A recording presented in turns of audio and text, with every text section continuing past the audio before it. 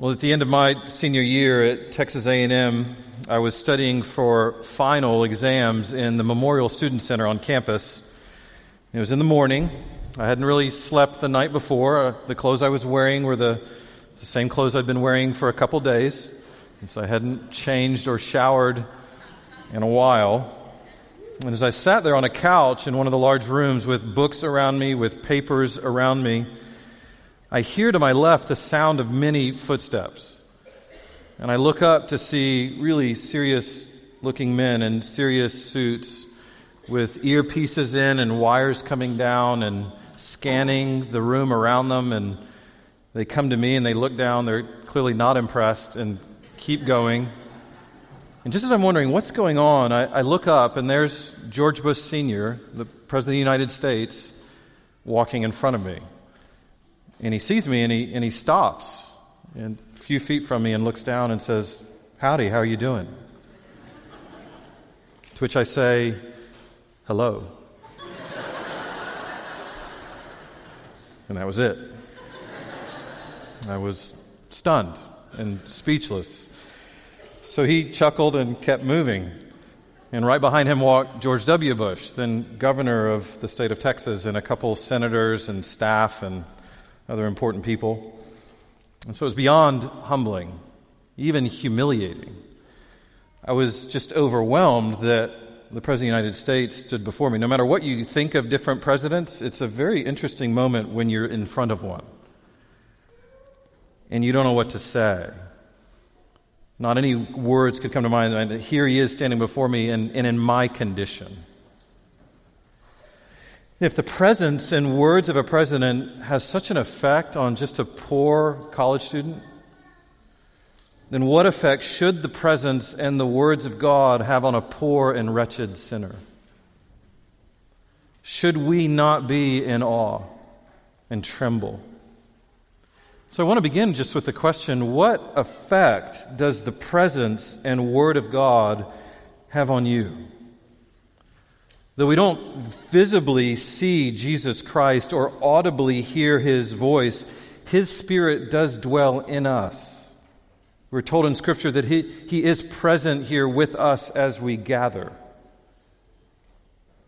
That we do see Him through the Scripture. We do hear His voice through His Word.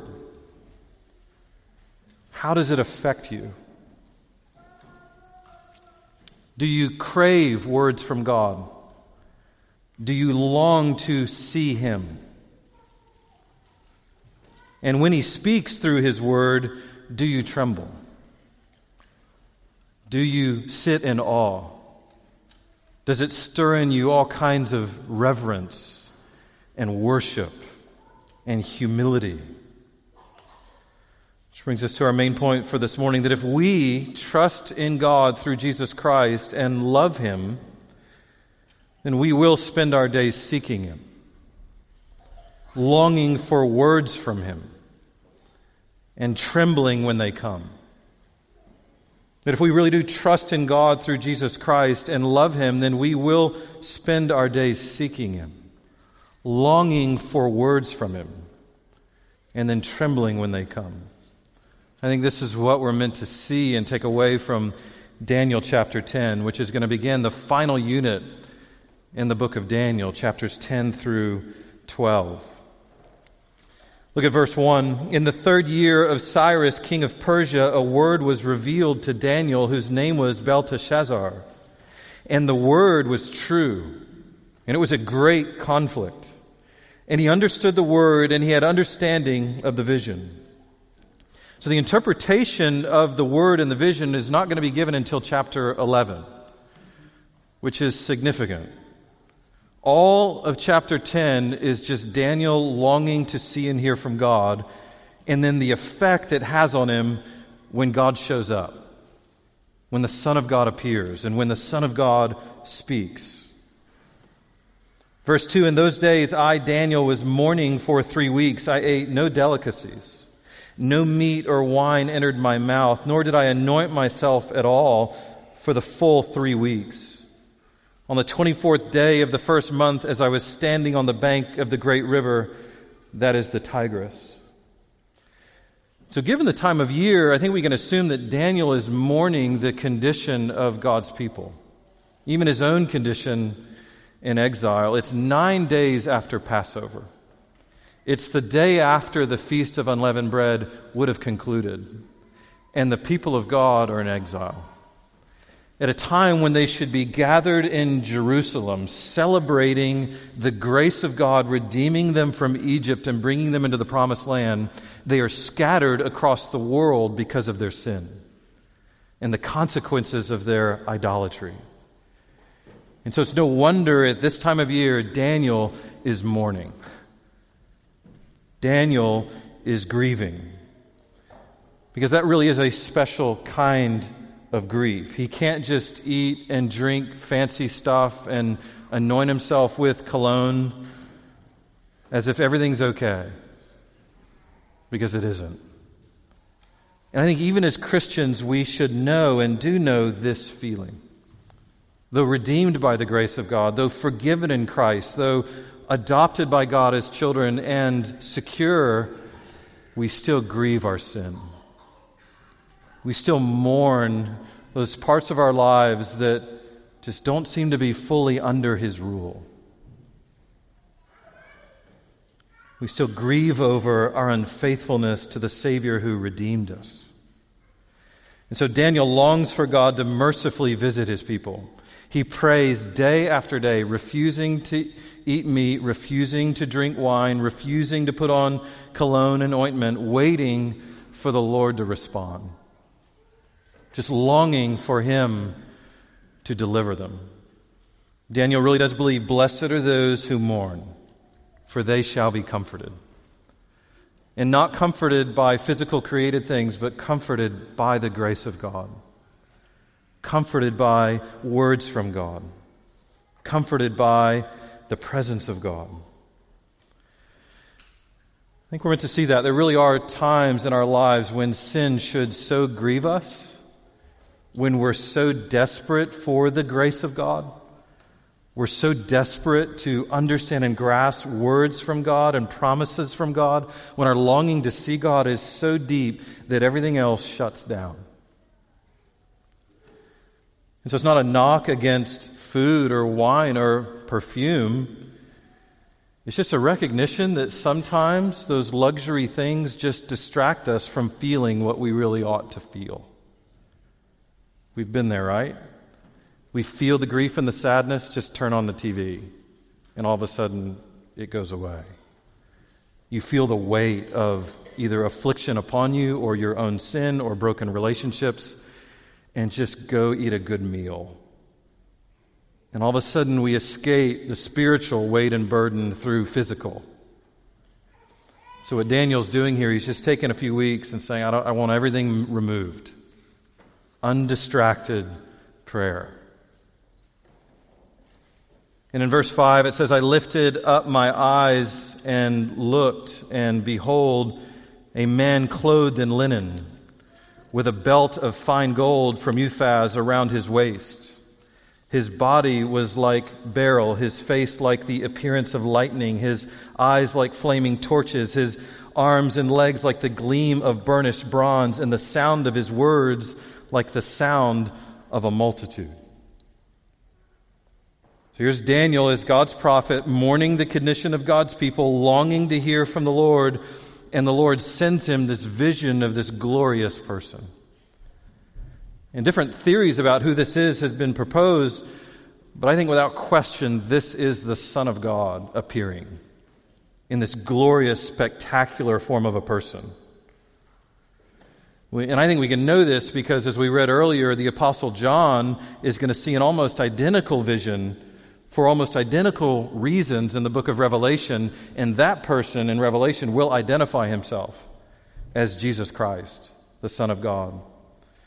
Listen to this in Revelation chapter 1. While exiled, also in exile on the island of Patmos, the Apostle John's going to hear a voice and then turn to see this vision. And I turned to see the voice that was speaking to me, and on turning I saw 7 golden lampstands. And in the midst of the lampstands, one like a son of man, clothed with a long robe and with a golden sash around his chest. The hairs of his head were white like white wool, like snow. His eyes were like a flame of fire. His feet were like burnished bronze, refined in a furnace. And his voice was like the roar of many waters. And in his right hand he held 7 stars. From his mouth came a sharp 2-edged sword, and his face was like the sun shining in full strength. And when I saw him, I fell at his feet as though dead. But he laid his right hand on me, saying, "Fear not, I am the first and the last, and the living one. I died, and behold, I am alive forever, and I have the keys of death and Hades. Write therefore the things that you have seen, those that are and those that are to take place after this." You hopefully see the parallel, that we can interpret this unidentified person in Daniel 10 through this identified person in Revelation 1. That he is the first and the last, the risen one, the Lord Jesus Christ. So the Lord sent John words and visions, words concerning the churches and what he wanted for the churches and what he will do with the churches. And John sees that vision of that person who's going to very closely fit this person that Daniel sees in chapter 10. Eyes like flames of fire, face shining like the sun, legs and feet like burnished bronze, and his voice sounds to John like the roar of many waters, which is similar to Daniel's description, like the sound of a multitude. So if you've ever visited the Great Falls just north of here, or maybe gone further to Niagara Falls on the Canadian border, or even further to Victoria Falls in Zambia, you know what the sound of many waters sounds like. Just the roar that comes with it. And how many people travel from all over the world to visit those very kinds of places to see and to hear the sound of it. Layers upon layers of sound, every word like the roll of thunder. And his appearance is absolute beauty. We're meant to see that. Everything about him is desirable. His body gleams like a bright emerald. And notice the language, it's like beryl. It's almost like Daniel doesn't exactly know the right word for it, only what it's like. It's like emerald. His arms and legs like bronze. His eyes like flaming torches. In other words, what's portrayed fictitiously about Captain Marvel and Thor is actually true of the Son of God. The idea that what people imagine in their fantasy and marvel at, when yet behind it all and above it all is a God about whom it really is true. That we really are meant to be in awe over. When he appears, words seem to fail. Absolute purity, absolute holiness, absolute wisdom, absolute might and power, absolute beauty, truly the fairest of 10,000. Upon earth, there's no one like him. In heaven and earth, all worship him. And not just for his power, but for his beauty. That people would long to gaze on him, to see him. So again, the question for us is, do we want to see him? Do we want to hear him? Would you be willing to stop looking at porn to see more of him? To stop poring over screens and other images and television and whatever it may be, just to see more of his beauty? To have our ears less filled with the rabble of the world and the entertainment of the world and the deceits of the world, to hear more of his voice. Maybe we could take just a few weeks as those redeemed by the grace of God in Christ and not watch Netflix or play video games or eat fancy foods or eat fancy dinners or drink luxury drinks or worry about our physical appearance or obsess about our social image or claw after our careers, and just pray and wait and watch and long for for his appearing. And how many of us, even when we just hear that, it sounds awful. Like 3 weeks without Netflix. Like 3 weeks without meats. 3 weeks without entertainment. 3 weeks without worrying about my physical appearance and what other people think about me. 3 weeks without. For how many of us does that sound like, what's the point in living without those things? If that's where our heart goes, and for many of us it does, that's the first sign that this is actually exactly what we need. So I don't know about you, I'm humbled by Daniel. I read this and I'm just humbled. He's not being legalistic. I don't think he's trying to impress God or thinking this will somehow earn his salvation or get him on good terms with God. I think he's confident in God's grace and God's salvation. He just wants more of God now. And he just wants all the obstacles removed. All the things that distract and get in the way, taken away. So that if by God's grace he would see more of the power of Christ in his resurrection. He wants all the obstacles cleared away, which is also why I'm encouraged by Daniel, because I can look at him and go, okay, the priorities of my life need to be rearranged. There were moments over the last 3 weeks where I thought, okay, I'm going to try this. Just not going to eat meat. Not going to drink any wine. I'm not going to get all too fancy dressed up, which wasn't hard anyway. That part was easy. I'm not going to just pour into entertainment or get lost in media. And I tell you what, just the first day, it was amazing how much my skin was crawling. Just almost detox. Just getting weaned off of all this stuff that had for me become so life-giving. Like the real flavor and taste of life, the reason to get up in the morning. I mean, imagine the idea, okay, you have to get up tomorrow and no coffee. Get up tomorrow and no fill in the blank. You know, for how many of us do we go, well then, what am I going to do? That's where we can look at Daniel sometimes and just be challenged to go, okay, are there just parts of the world that just has too much of a hold on me? That Jesus could be standing right in front of me and I wouldn't see him. He could be speaking, I wouldn't hear him. Because there's just so much other noise. There's so many other distractions. And so what it doesn't mean is this isn't about asceticism. This isn't about, okay, a good Christian just gets all rid of that. It means there are just moments in time, little seasons of life in Christ where we may just need to take a week, take a few days, and wean off for the sake of prayer, for the sake of worship, for the sake of hearing from his word more clearly. Verse 7, and I, Daniel, alone saw the vision. For the men who were with me did not see the vision, but a great trembling fell upon them. And they fled to hide themselves. So I was left alone and saw this great vision, and no strength was left in me. My radiant appearance was fearfully changed, and I retained no strength. Then I heard the sound of his words, and I fell on my face in a deep sleep with my face to the ground. So the prophet sought the Lord, and the Lord appeared.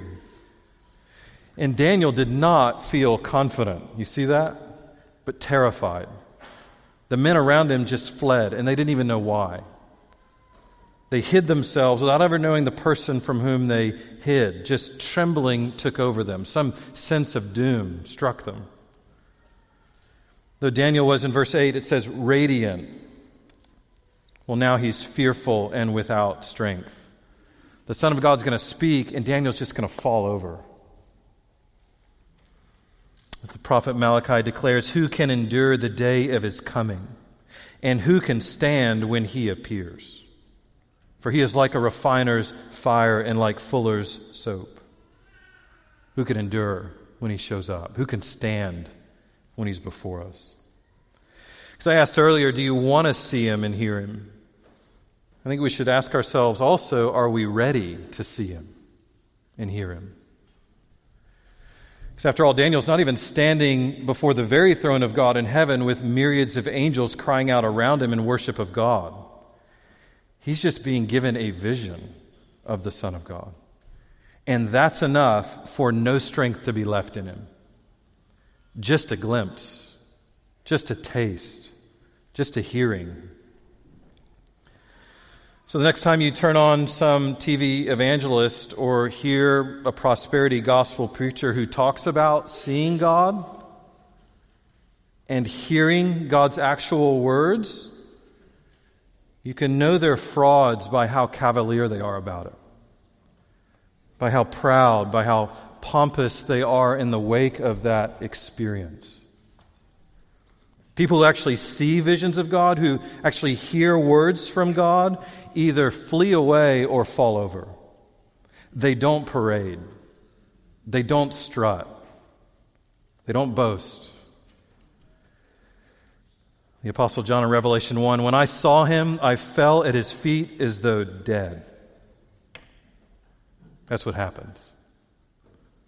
And likewise, Daniel here, he just collapses in this puddle of humble, sober, world-renouncing reverence for God. Verse 10, and behold, a hand touched me and set me trembling on my hands and knees. And he said to me, O Daniel, man greatly loved, understand the words that I speak to you and stand upright, for now I have been sent to you. And when he had spoken this word to me, I stood up trembling. Then he said to me, fear not, Daniel, for from the first day that you set your heart to understand and humbled yourself before your God, your words have been heard, and I have come because of your words. Amazing. That God really does hear prayer. He really does hear the prayer of his humble children who cry out to him, and he sends aid. And the hand touching Daniel belongs to Gabriel, the same angel who would have appeared to Daniel in chapter 8 and in chapter 9, who's the assigned messenger from God to Daniel for helping him understand visions. So Gabriel places a hand on him and raises him to his hands and knees. And once more he calls Daniel greatly loved. Another way to say it, greatly esteemed. And that Daniel is greatly loved by God, not because he prays and fasts, but because God freely and graciously chooses to love Daniel. 1 John 4:19 says, we love because he first loved us. So we're meant to see here, Daniel, be strengthened by grace. Be strengthened, God loves you. Oh, because I pray and fast? No, because he chooses to. And that should comfort you. So Daniel models for us how recipients of God's love relate to God. And so we don't do these things to get his love. We do these things because we have his love. Because he first loved us. We forsake the world. We look to Christ. We hope for his salvation. We tremble before his word, all because he loves us. And Gabriel gives us a clue about this in verse 12 when he says to Daniel, you set your heart to understand and humbled yourself before your God. That's the posture of those who receive God's grace. It's the posture of those who see the Lord. And so if we want to know how to relate to our Creator, to our Judge, to our only hope of salvation, that's how we relate to him. We humble our hearts before him. We seek to know him more, to understand him, to hear from him. Isaiah 66, this is the one to whom I will look, God says, he who is humble and contrite in spirit and trembles at my word. You just have to hear that and go, what a glorious God we serve. He doesn't regard the powerful in this world, the boastful, the educated, the wealthy, the glamorous, the popular. He regards the lowly, the poor things of this world. God values, God cherishes. He greatly loves, greatly esteems the one who relates to him with childlike faith. who doesn't try to climb their way there with their own righteous deeds, doesn't try to reconcile themselves to God through their own religious works. They just come believing and trusting and with nothing in their hands but their sin to confess, their sin to repent of, and they look to Him as their hope, who lays low before Him, who trembles at His word, who by faith looks to Christ and worships. So you really don't need to be an Old Testament prophet. You just need to grieve your sin before God and turn from your sin to Christ before God and put all your faith in Him and hope in Him and trust in Him. Where you look to Jesus and His sacrifice on the cross, His resurrection. That those are the things you cling to, and you come to God clinging to those things. And that's who God looks to. So you don't need to see a vision even. You don't have to have Gabriel show up and talk to you. You even just need this account of Scripture where we see Gabriel show up. We see the vision through these words, and we believe. Then Gabriel says in verse 13, "The prince of the kingdom of Persia withstood me 21 days, but Michael, one of the chief priests, came to help me." One of the chief princes, came to help me. "For I was left there with the kings of Persia, and came to make you understand what is to happen to your people in the latter days. For the vision is for days to come." So for the 3 weeks leading up to this moment, while Daniel was fasting and praying, Gabriel was contending with who he calls the prince of the kingdom of Persia. And so once more, the curtain dividing the visible realm of mankind from the invisible realm of angels and demons is pulled back just for a moment. And Gabriel's going to actually give insight into what's going on in that invisible realm. He's speaking here about a conflict between angels and demons. The word prince occurs 12 times in the book of Daniel, all of them in chapters 8 through 12. And sometimes prince refers to a human prince, a human king, as it will in chapter 11. On one occasion, it's a reference to the Son of God in chapter 8, where it talked about the prince of the host in reference to Jesus. But then at other times, prince refers to an angel, as it does here in chapter 10. The angel Michael is called one of the chief princes at the end of verse 13. The prince at the beginning of the verse in 13 that withstood Gabriel for 21 days, therefore, is a fallen angel, a demon. That's who he's talking about. Apparently, there was a demon assigned to the kingdom of Persia who no doubt sought to use the kings of Persia to create affliction and trouble for the people of Israel, to even destroy the people of God, which is why Gabriel resists him. And down in verse 21, Michael's going to be called your prince when Gabriel's talking to Daniel. Michael's your prince. In Daniel 12:1, Michael will be called the great prince who has charge over your people, meaning Israel. Then in other words, the angel Michael had the particular task of protecting Israel. That's who he was assigned to guard them, to keep them. And that's why Michael came to the aid of Gabriel in resisting this demon who was trying to influence the kings of Persia against the people of God. That actually behind the scenes of these human kings and kingdoms, there's demons and angels vying for control, vying to bring about what they desire. So even as Gabriel speaks, Daniel is too stunned to comprehend. Verse 15, "When he had spoken to me according to these words, I turned my face toward the ground and was mute. And behold, one in the likeness of the children of men touched my lips." Still think we're talking about Gabriel here. "Then I opened my mouth and spoke, and I said to him who stood before me, 'O my Lord, by reason of the vision,'" meaning the first vision of the Son of God, "'pains have come upon me, and I retain no strength. How can my Lord's servant talk with my Lord? For now no strength remains in me, and no breath is left in me.' And again, one having the appearance of a man, Gabriel, touched me and strengthened me. And he said, O man greatly loved, fear not. Peace be with you. Be strong and of good courage. And as he spoke to me, I was strengthened and said, Let my Lord speak, for you have strengthened me. But again, Daniel is still overwhelmed from the first vision, from the words that he heard. Pains come upon him, he says. All strength abandons him. So much so that he can't even process what Gabriel is saying. Like, have you ever been in a serious car accident or in a shocking situation where right at the end of it, someone's trying to talk to you and you're just not able to comprehend what they're saying? It's like your ears are ringing, your vision is blurry, you're just reeling from what just happened, and you can't comprehend the questions that are coming at you or the words that are being spoken. That's what Daniel's talking about from this first vision of the Son of God that he sees and that he hears.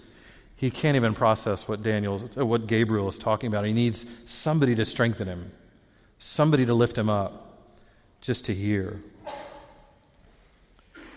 And notice how Gabriel encourages him in verse 19. O man greatly loved, fear not. Peace be with you. Be strong and of good courage. Notice that Gabriel does not say, fear not, Daniel, the dude you're seeing isn't that scary. He doesn't say that.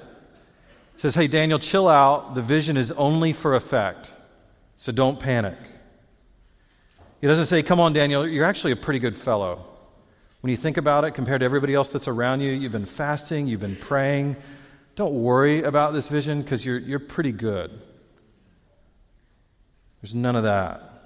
No false sort of hope being given. But rather, a man greatly loved, fear not, peace be with you, be strong and of good courage. So the reason Gabriel says to fear not, to be strong and of good courage, is because, Daniel, you are greatly loved. That's the reason. Not, Daniel, you are great. Daniel, you are greatly loved. And because you're greatly loved, the Lord has granted you faith in the one who terrifies you. And because he's given you faith in the one who terrifies you, peace be with you. And God only says those kinds of things and gives those kinds of messages to those whose sins have been forgiven through faith alone and God's Savior alone by grace alone. Well, the only times that he says those kinds of things, peace be with you. And so do you want peace with God? Then fear him. Fear him so much that you'll run to him. Fear him so much that you will trust only in the Savior that he provides, the Lord Jesus Christ. Romans 5:1, Paul says, since we have been justified by faith, we have peace with God through our Lord Jesus Christ. And what Paul's explaining to the Romans is not, this is the new way that people get saved. He's like, this is how they've always been saved. This is how it's always worked. You get peace with God by being justified by faith in Jesus Christ. So even now we see Gabriel comforting Daniel, not because of Daniel's greatness or Daniel's works, but because, Daniel, you're greatly loved. You've been given faith to trust and to believe. You're righteous before your Heavenly Father because of the one in whom you trust. So be of good courage. Verse 20, then he said, you know why I've come to you? But now I will return to fight against the prince of Persia. And when I go out, behold, the prince of Greece will come. But I will tell you what is inscribed in the book of truth. There is none who contends by my side except Michael, your prince. So Gabriel comes to Daniel to give him the content of chapters 11 and 12, knowing that shortly after he's going to give that content, he's going to return to fight against the prince of Persia, to go back to contending with this demon. There's a demon Gabriel plans to go resist, and then another who's coming that is assigned to the kingdom of Greece. And only Michael is there to help him. So he's trying to even help us see that. There's just Michael and Gabriel, these angels contending for the people of Israel against demons that are assigned to these other kingdoms to do Israel harm. We're meant to see even in the Old Testament, they didn't wage war against flesh and blood. As Paul tells us in Ephesians, but against rulers, against the authorities, against the cosmic powers over this present darkness, against the spiritual forces of evil in the heavenly places. And so we should see the war really isn't political, primarily. It's really not about human kingdoms and powers, primarily or firstly. But it's cosmic in scale. There are demons and angels that are involved in what's going on. The things that we see is not all there is to see. And this is one reason we're called to pray for our leaders, to pray for those who govern us. Not because they're just there operating as humans on their own, but because there are real spiritual forces at work behind them, for good and for evil. And so we pray and appeal to God, who is sovereign over all, to use all those things for the good of those who love Him, to use all those things for the protection and preservation and strengthening of His people. And yet at the same time, we should not tremble at this. That angels and demons are not worthy of our trembling. They're not worthy of our worship. That Daniel is laid low not by the presence of angels, but by the presence of Christ, by the presence of His Word. This is really important. We should be humbled by the involvement of angels in battles over human kingdoms. By the scale of the conflict that we're actually caught inside, that should humble us. And yet we shouldn't fear. We shouldn't be afraid. Because we know even the demons tremble at the presence of Christ. In Revelation 20, Satan, who's called the dragon, the ancient serpent, the devil, he's going to be bound with a chain and cast into a bottomless pit for 1,000 years. Do you know how many angels it takes to do it? If you know the story in Revelation 20, how many angels God sends to bind Satan and throw him in a pit for 1,000 years? Just one. Just one angel. And there's not even a fight. One angel will, in the words of Revelation 20, verse 2, seize him and bind him and throw him into the pit and seal him there for 1,000 years appointed. In other words, the cosmic scale battle that's going on behind the scenes, these supernatural powers of angels and demons, good and evil, contending in the heavenly places, vying for control, it's not this contest of equal powers going back and forth. We're just waiting to see who prevails. No, it's God Almighty, exalted and lifted up, before whom heaven and earth fly away, who raises one kingdom and sets down another, who raises up one king and discards another, who uses one demon, then throws him aside, who sends one angel and calls back another, who's the creator and the sustainer of the whole world, who brings about all His purposes on the stage of creation, who works all things according to the counsel of His glory by whatever means He pleases, for whatever purposes He pleases, until the day He pleases. And so if that Almighty God loves you, be of good courage. Fear not. Be at peace. It's God Almighty who sent His Son into the world at the appointed time, who used angels to announce the news, and demons to wail at His appearing to give testimony, who used the devil to move the hands of Jews and Romans to betray Jesus Christ and put Him to death, who used angels to roll away the stones so the disciples could see in, and angels to announce the news that Jesus Christ has risen and has appeared, who uses all things for the good of those who love Him, who've been called according to His purpose. And so, if your hope is in Him and in the Son of God who has appeared, then peace be with you.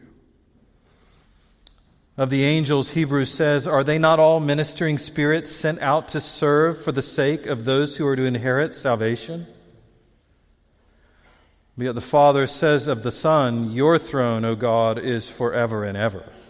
The scepter of your uprightness is the scepter of your kingdom. Let all the angels worship him. The prince of Persia will go, the prince of Greece will come, and there are no angels but Gabriel and Michael contending for God's people. Why? Because that's all God cared to send.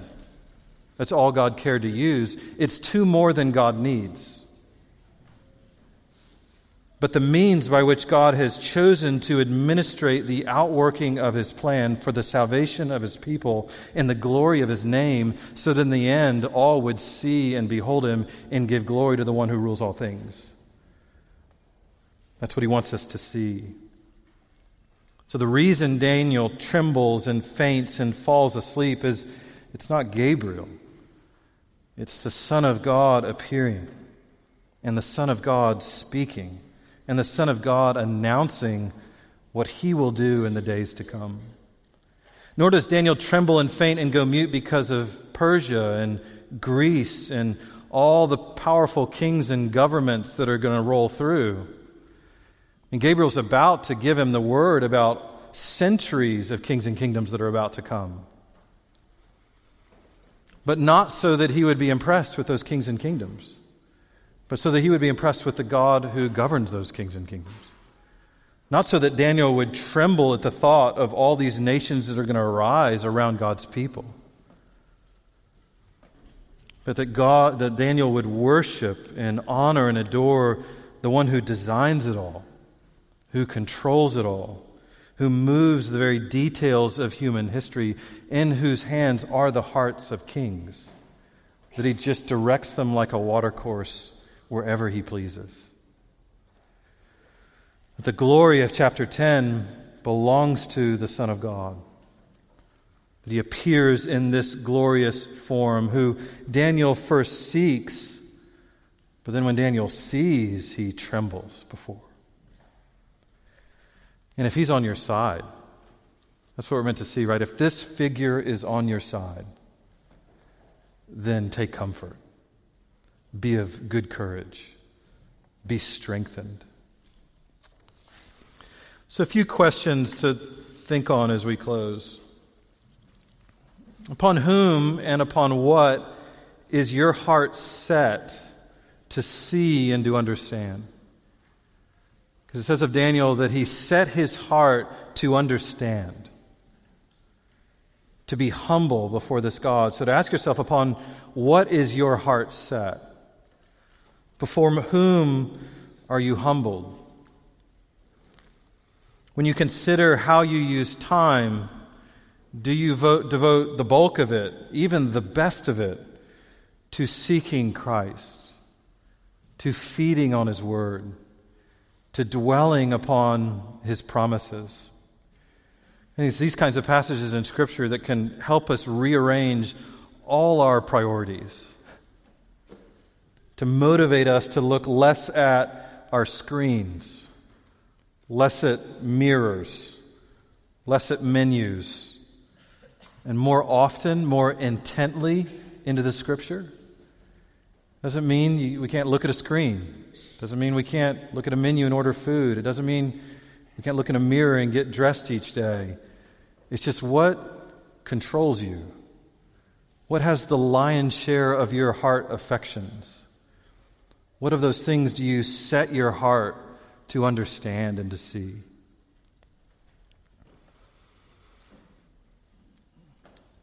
Number 2, before whom or before what does your heart tremble? When you consider your fears, do they revolve around God or something else? Do you tremble at God and his word, or at people and their words? Do you tremble at the one whose appearance is like lightning? Or do you tremble at those who are passing away? I think these kinds of passages of Scripture can also help us rearrange our fears. our concerns, our burdens, to give us perspective so we wouldn't worry about human governments that are coming and going. We wouldn't worry about wars and rumors of wars. We wouldn't worry about economic crises and how our children will turn out or how we will turn out or the endless things that burden us. But so that we would tremble only before God, who alone controls kings and kingdoms, who's even numbered our days, who's numbered the hairs of our head, who knows our thoughts from afar, who knows what we'll say before we speak it. The one who on the last day everyone will have to do. It's interesting, all the throne room scenes and final judgment scenes of Scripture, there's really only one person everybody's looking at, and it's God. No one will care about anyone else on that day. And so why not start now? Daniel 10 is meant to help us see that. Number 3, from whom and from where do you seek peace? When you just think about the ways that you seek peace in your life, do all those ways lead to Christ or to something else? Does it lead you to His grace, His mercy, His love, His promises? Or does it lead you to seeking peace in food, in pleasure, in status, in money, in power, in health, in the approval and praise of others? Every day we're seeking peace somewhere. And passages like these are meant to help us see and understand that there's only one place where lasting peace is found: in Jesus Christ. So that we wouldn't worry about our jobs, so we wouldn't worry about our physical appearance, so we wouldn't worry about our retirement funds, so that we really would be set free just to see Him and to trust Him and to hear His words and to delight in them and to go and tell others about them, because we're just not bogged down with the worries of this life. So that we would cast our anxieties upon the one who loves and cares for us, who alone decides our fate, who alone died in our place and purchased our forgiveness, who alone prepares a place for us in heaven, who gives us an inheritance that will never fade away. So if Jesus is your Savior, be at peace. But also if Jesus is your Savior, keep seeking Him for peace. Keep crying out to Him for peace. We have to be constantly reminded of His love for us, constantly reminded of His grace toward us. And so if we want to see and understand something even today, it's sort of, okay, help me comprehend, Lord, your grace. Help me understand your steadfast love. Help me see the glory and the beauty of your Son, that I would fear Him and trust Him, tremble before His word and believe it. Because only then are we ready for chapter 11. And only then are we ready to actually leave this room and go out into the world that's lost its mind about what matters, lost its mind about where power is, lost its mind around who deserves worship. That when we leave this room and go into a world that worships every created thing under the sun except the one who created the sun, and we can remember, okay, this is the one to whom our worship belongs. This is the one before whom we fall down and tremble. This is the one we want to crave and seek, whose word is sweeter than honey. And so that we would remind one another of those things, that we would remind one another, keep your eyes fixed on Him. He's the author and perfecter of faith. Yes, go to work, get into family, go live life and all the details, but with this one in the middle of it all. Let's pray.